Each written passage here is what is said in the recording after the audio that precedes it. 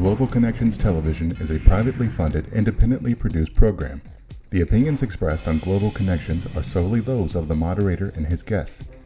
We invite you to go to the website at www.globalconnectionstelevision.com to view previous shows.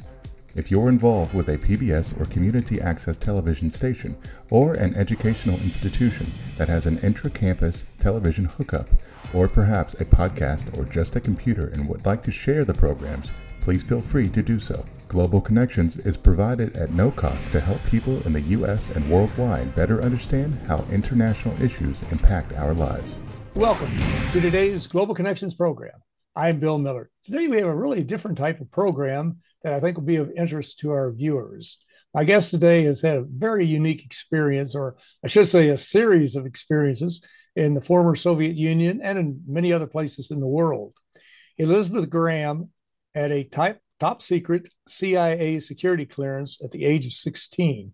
She worked for an international corporation for 12 years, began to travel to the Soviet Union, and then became one of the very few Americans to move to Russia. She lived under communism in the Soviet Union, then Russia, and Central Asia.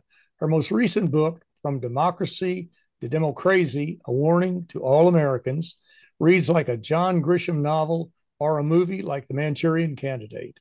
Elizabeth Graham, welcome to today's Global Connections program. Thank you. It's good to be here.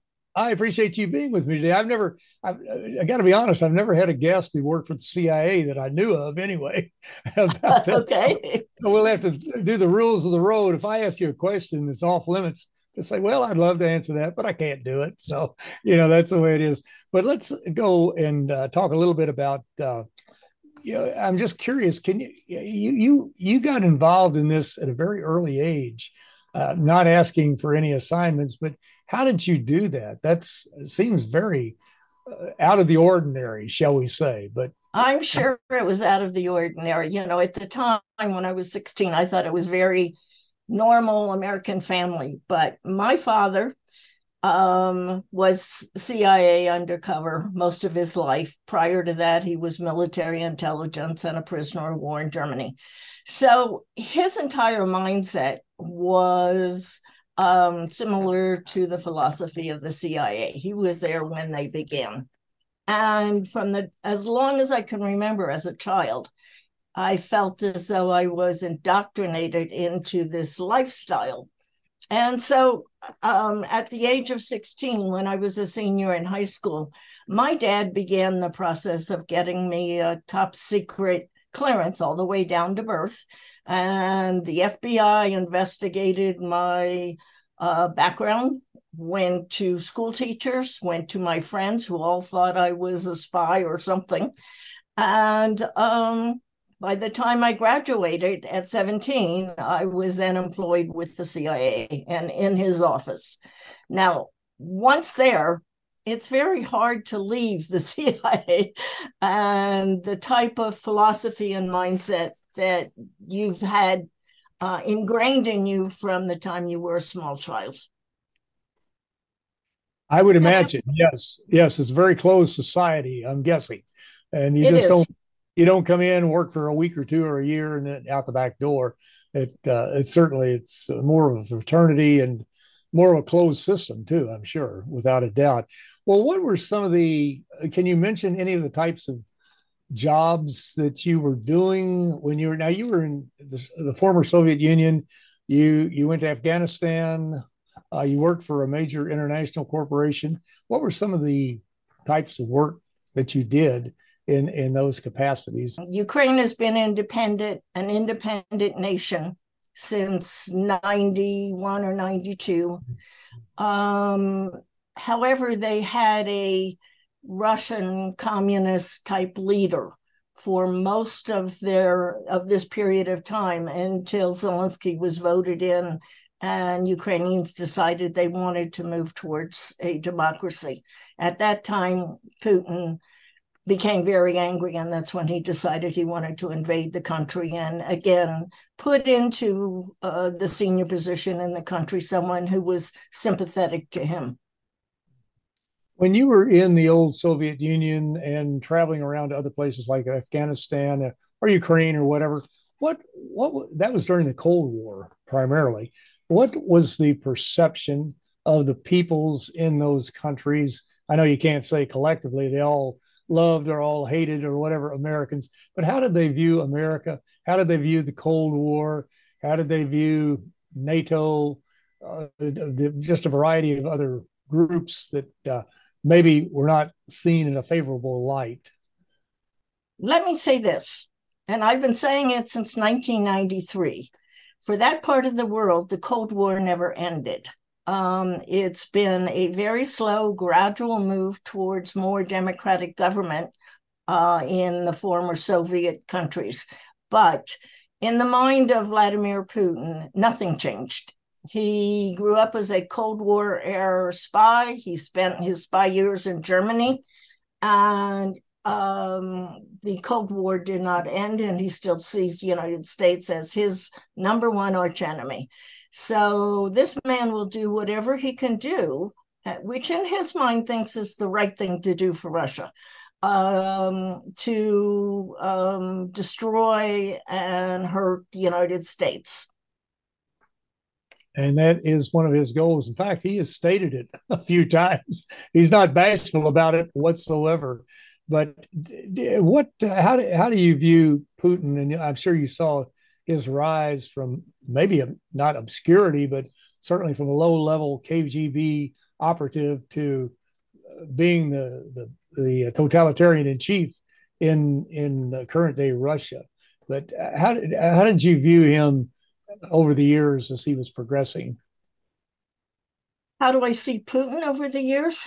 Uh-huh. Putin was from a very poor family in St. Petersburg. His lifetime dream was to become a KGB agent. He had to get a law degree first in order to accomplish that, which he did. And then he spent the majority of his spy years in Germany. So he developed a specific mindset that was similar to Hitler's and what happened in Germany. He blames the United States for the downfall of the Soviet Union, and that only fueled his hatred of our country and of democracies as a form of government. When he was maneuvered into the presidency, first the vice presidency and then the presidency, this meant that the KGB in Russia literally took over as the form of government in Russia. And to give you a comparison, the CIA has roughly 25,000 employees. The KGB has something like 400,000, and they are embedded into the United States, in just about every country in the world.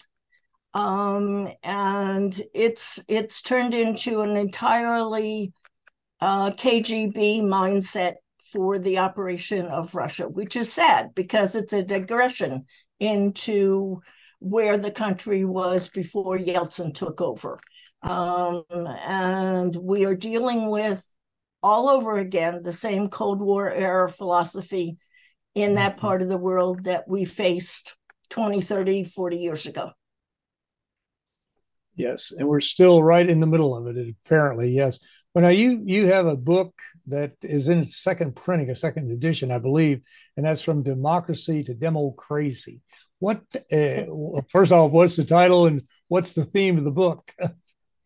What is the theme of the book? Well, I wrote this book as a warning to all Americans. I feel that I have been privileged enough to have a very unique history and background and exposure to parts of the world and philosophies and cultures and societies that most Americans don't understand, never mind even know where these countries are located in the world.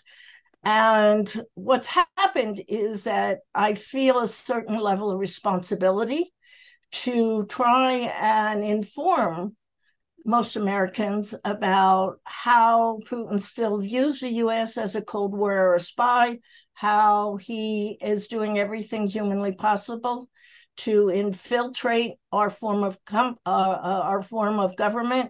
and that includes, in my mind, putting Trump in a position of helping to steer our country more in the same direction that Putin would like it to go. Okay, we'll get back to that in just a moment. Well, Okay. you're watching Global Connections Television, which is a privately funded, independently produced program. The opinions expressed on Global Connections are solely those of the moderator and his guest. We'd invite our viewers to go to our website at www.globalconnectionstelevision.com to view previous programs. Also, if you are involved with a PBS or community access television station, or perhaps you're with an educational institution that has an intra-campus television hookup, or you just have a podcast, or you have just a computer and you like our shows, you would like to share them, please feel free to do so.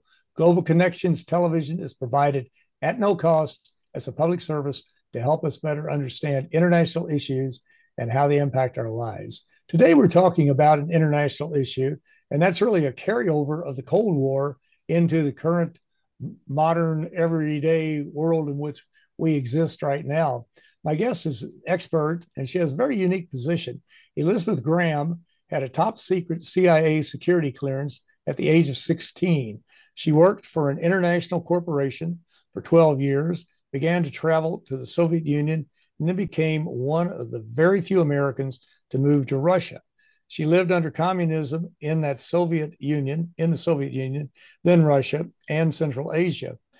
Her most recent book is From Democracy to Democrazy, a warning to all Americans. It's almost like, as I read this, it's almost like a cross between a John Grisham novel and the movie The Manchurian Candidate. It's just incredible. You've had such a unique background. But Elizabeth, let's pick up where we left off. You were talking about Putin and how he has no love for America, obviously, and he will do everything he can do to weaken the country. And of course, we're doing a lot of things on our own in this country to weaken ourselves at this point in time that we can get into maybe later. But what was your involvement? You were a bit removed, I guess. And did you see Putin, or did you see Donald Trump's involvement in various activities? We know of Trump's involvement to a large degree as far as trying to get Trump Towers built, things like that, to do a variety of things, some that were certainly legal, some that were allegedly are very illegal. But how did you see those two characters, the two protagonists? Okay, let me say first that I am not anti-Republican or anti-right-wing.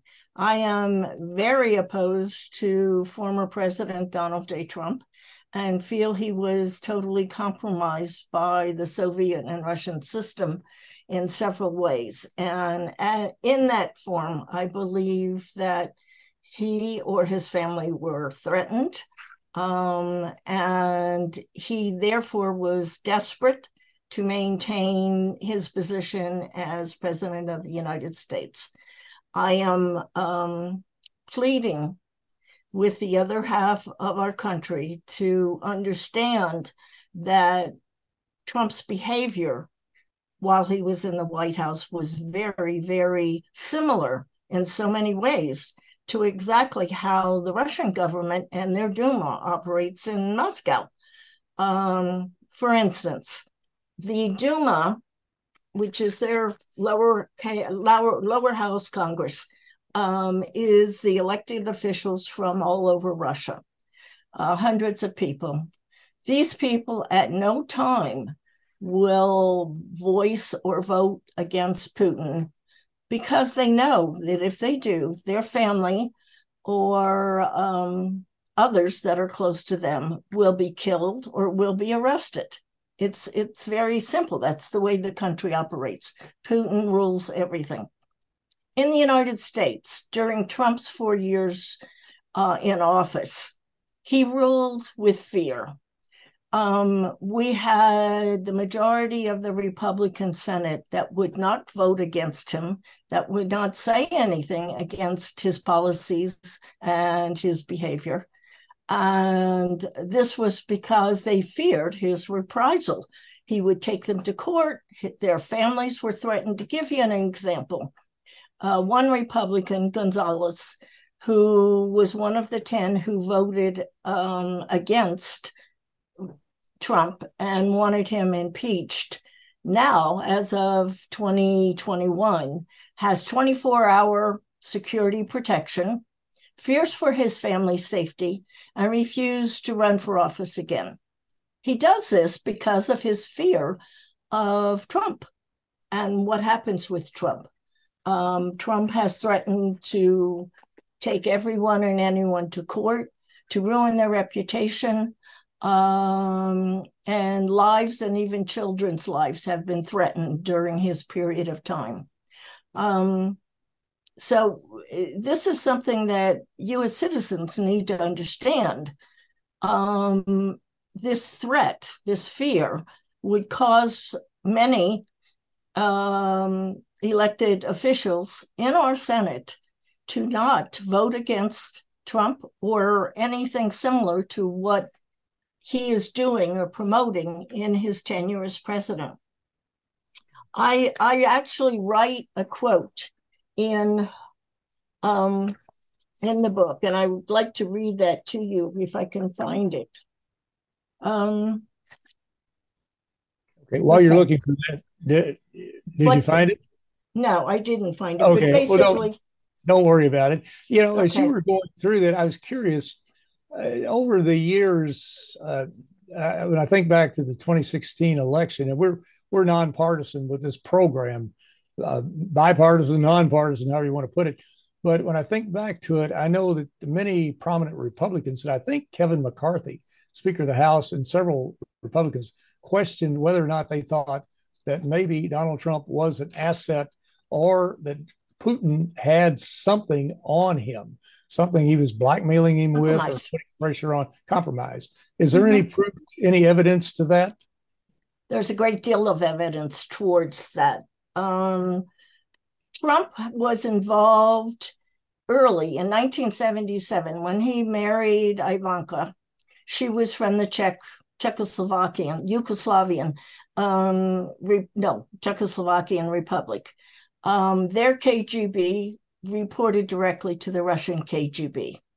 Ivanka was one of those who was privileged enough to be able to leave her country, a closed society, and that was only allowed by people who were KGB associated. So from my point of view, he's been involved in some way with Russian KGB since 1977. In 1990, he joined several other Russians in the formation of a real estate company. And all of this is provable. And this real estate company was housed in a Trump Tower in Manhattan, one floor below Trump's international headquarters. This was not a coincidence, okay? Not long after that, the Russians made a deal, an offer to Trump that he could not refuse. In doing this, he was offered the Russians to build Trump towers throughout the US and put his name on it, and he would be paid for the use of his name. He accepted this offer. And in Florida alone, there are Russians living in condos that cost millions of dollars, all of which money was shared not just by Trump, by the Russians who he was associated with. So when he came into office, he said to the American public, I have no ties to Russia, no deals, no nothing. This was just a fabrication and nothing more than a flat out lie, because he did, and he had been associated with the Russians for many, many years. It's also not a coincidence that his third wife, Melania, is also from a former communist country where at the time, men and women could not leave the country unless they were KGB. She was one of those who was allowed outside of Yugoslavia, which is now Slovakia. So Slovenia, right? Slovenia. Yes, yeah. Right. Exactly. Now, Melania, the current wife, yes. Now, the whole arrangement that he's had, and I know a lot of investigations have gone on. The January 6th committee has uncovered quite a bit.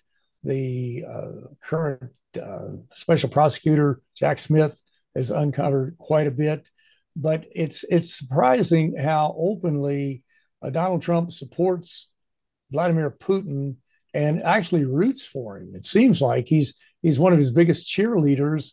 And if Trump were president, I'm sure he'd be more than happy to try to give Ukraine to Russia, or a large part of Ukraine.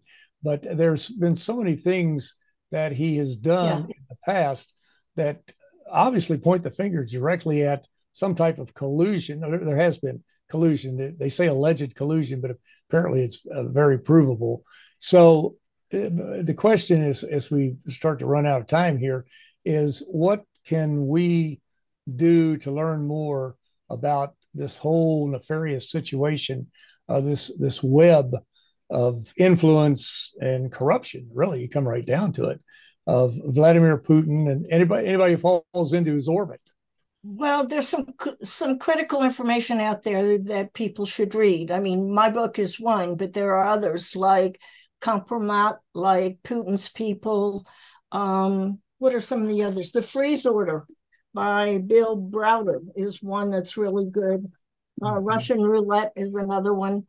People need to read these books to further understand how Russia operates and Trump's involvement with Russia, and the understanding that Russia is out to destroy our country.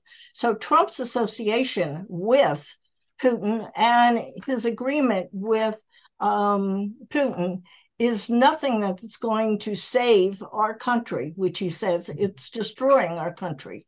And Republicans need to be more and more aware of what this means to them and their party. I know Republicans love our country and our democracy. They're not aware that they have been brainwashed by Trump and his speeches filled with hatred and repeated over and over, which is a proven brainwashing technique that was used in Korea, that was used in China, that was used in Germany, in Russia, and now it's being used in the United States. Yes, and it's even more disconcerting, or not more, maybe it's equally disconcerting, that we have media outlets in this country that are more than happy, or for some reason, whatever, philosophically, because they are in agreement or they're receiving some type of cash. I don't know what the motivation is. Or well, they think more viewers are going to watch them. But when you listen to outlets like Fox, One American News, Newsmax, and the misinformation, disinformation that is put out, not everything they put out is wrong, but a large part of it is, and a large part of it we classified as propaganda. But it's more worrisome that we have the media outlets that don't report what is actually happening. And even with the so-called mainstream media, how they're so reluctant to call out not only perhaps Donald Trump, but other politicians too, when they find that they have done something that's borderline illegal or whatever. But let me ask you, in our last 30 seconds or so, how should we deal with these media outlets? Because they do shape opinions, they do influence people, and they can have a very negative impact. And in fact, they're the ones, really, I think, just looking over the last 5 years, who have helped perpetuate the quote big lie that especially after that last Bill, election. Someone needs to take Murdoch aside and have a very serious conversation with him. He openly admitted on live TV that he was feeding the American public, i.e., particularly the Republicans, false news in supporting Trump.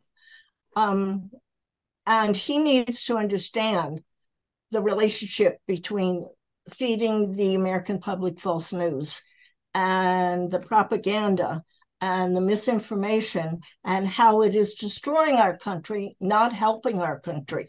And I believe once someone convinces him of this track that he's gone down and how to change it, then we will have another media source that is providing the U.S. public with truth and not this misinformation that they've been fed and have believed.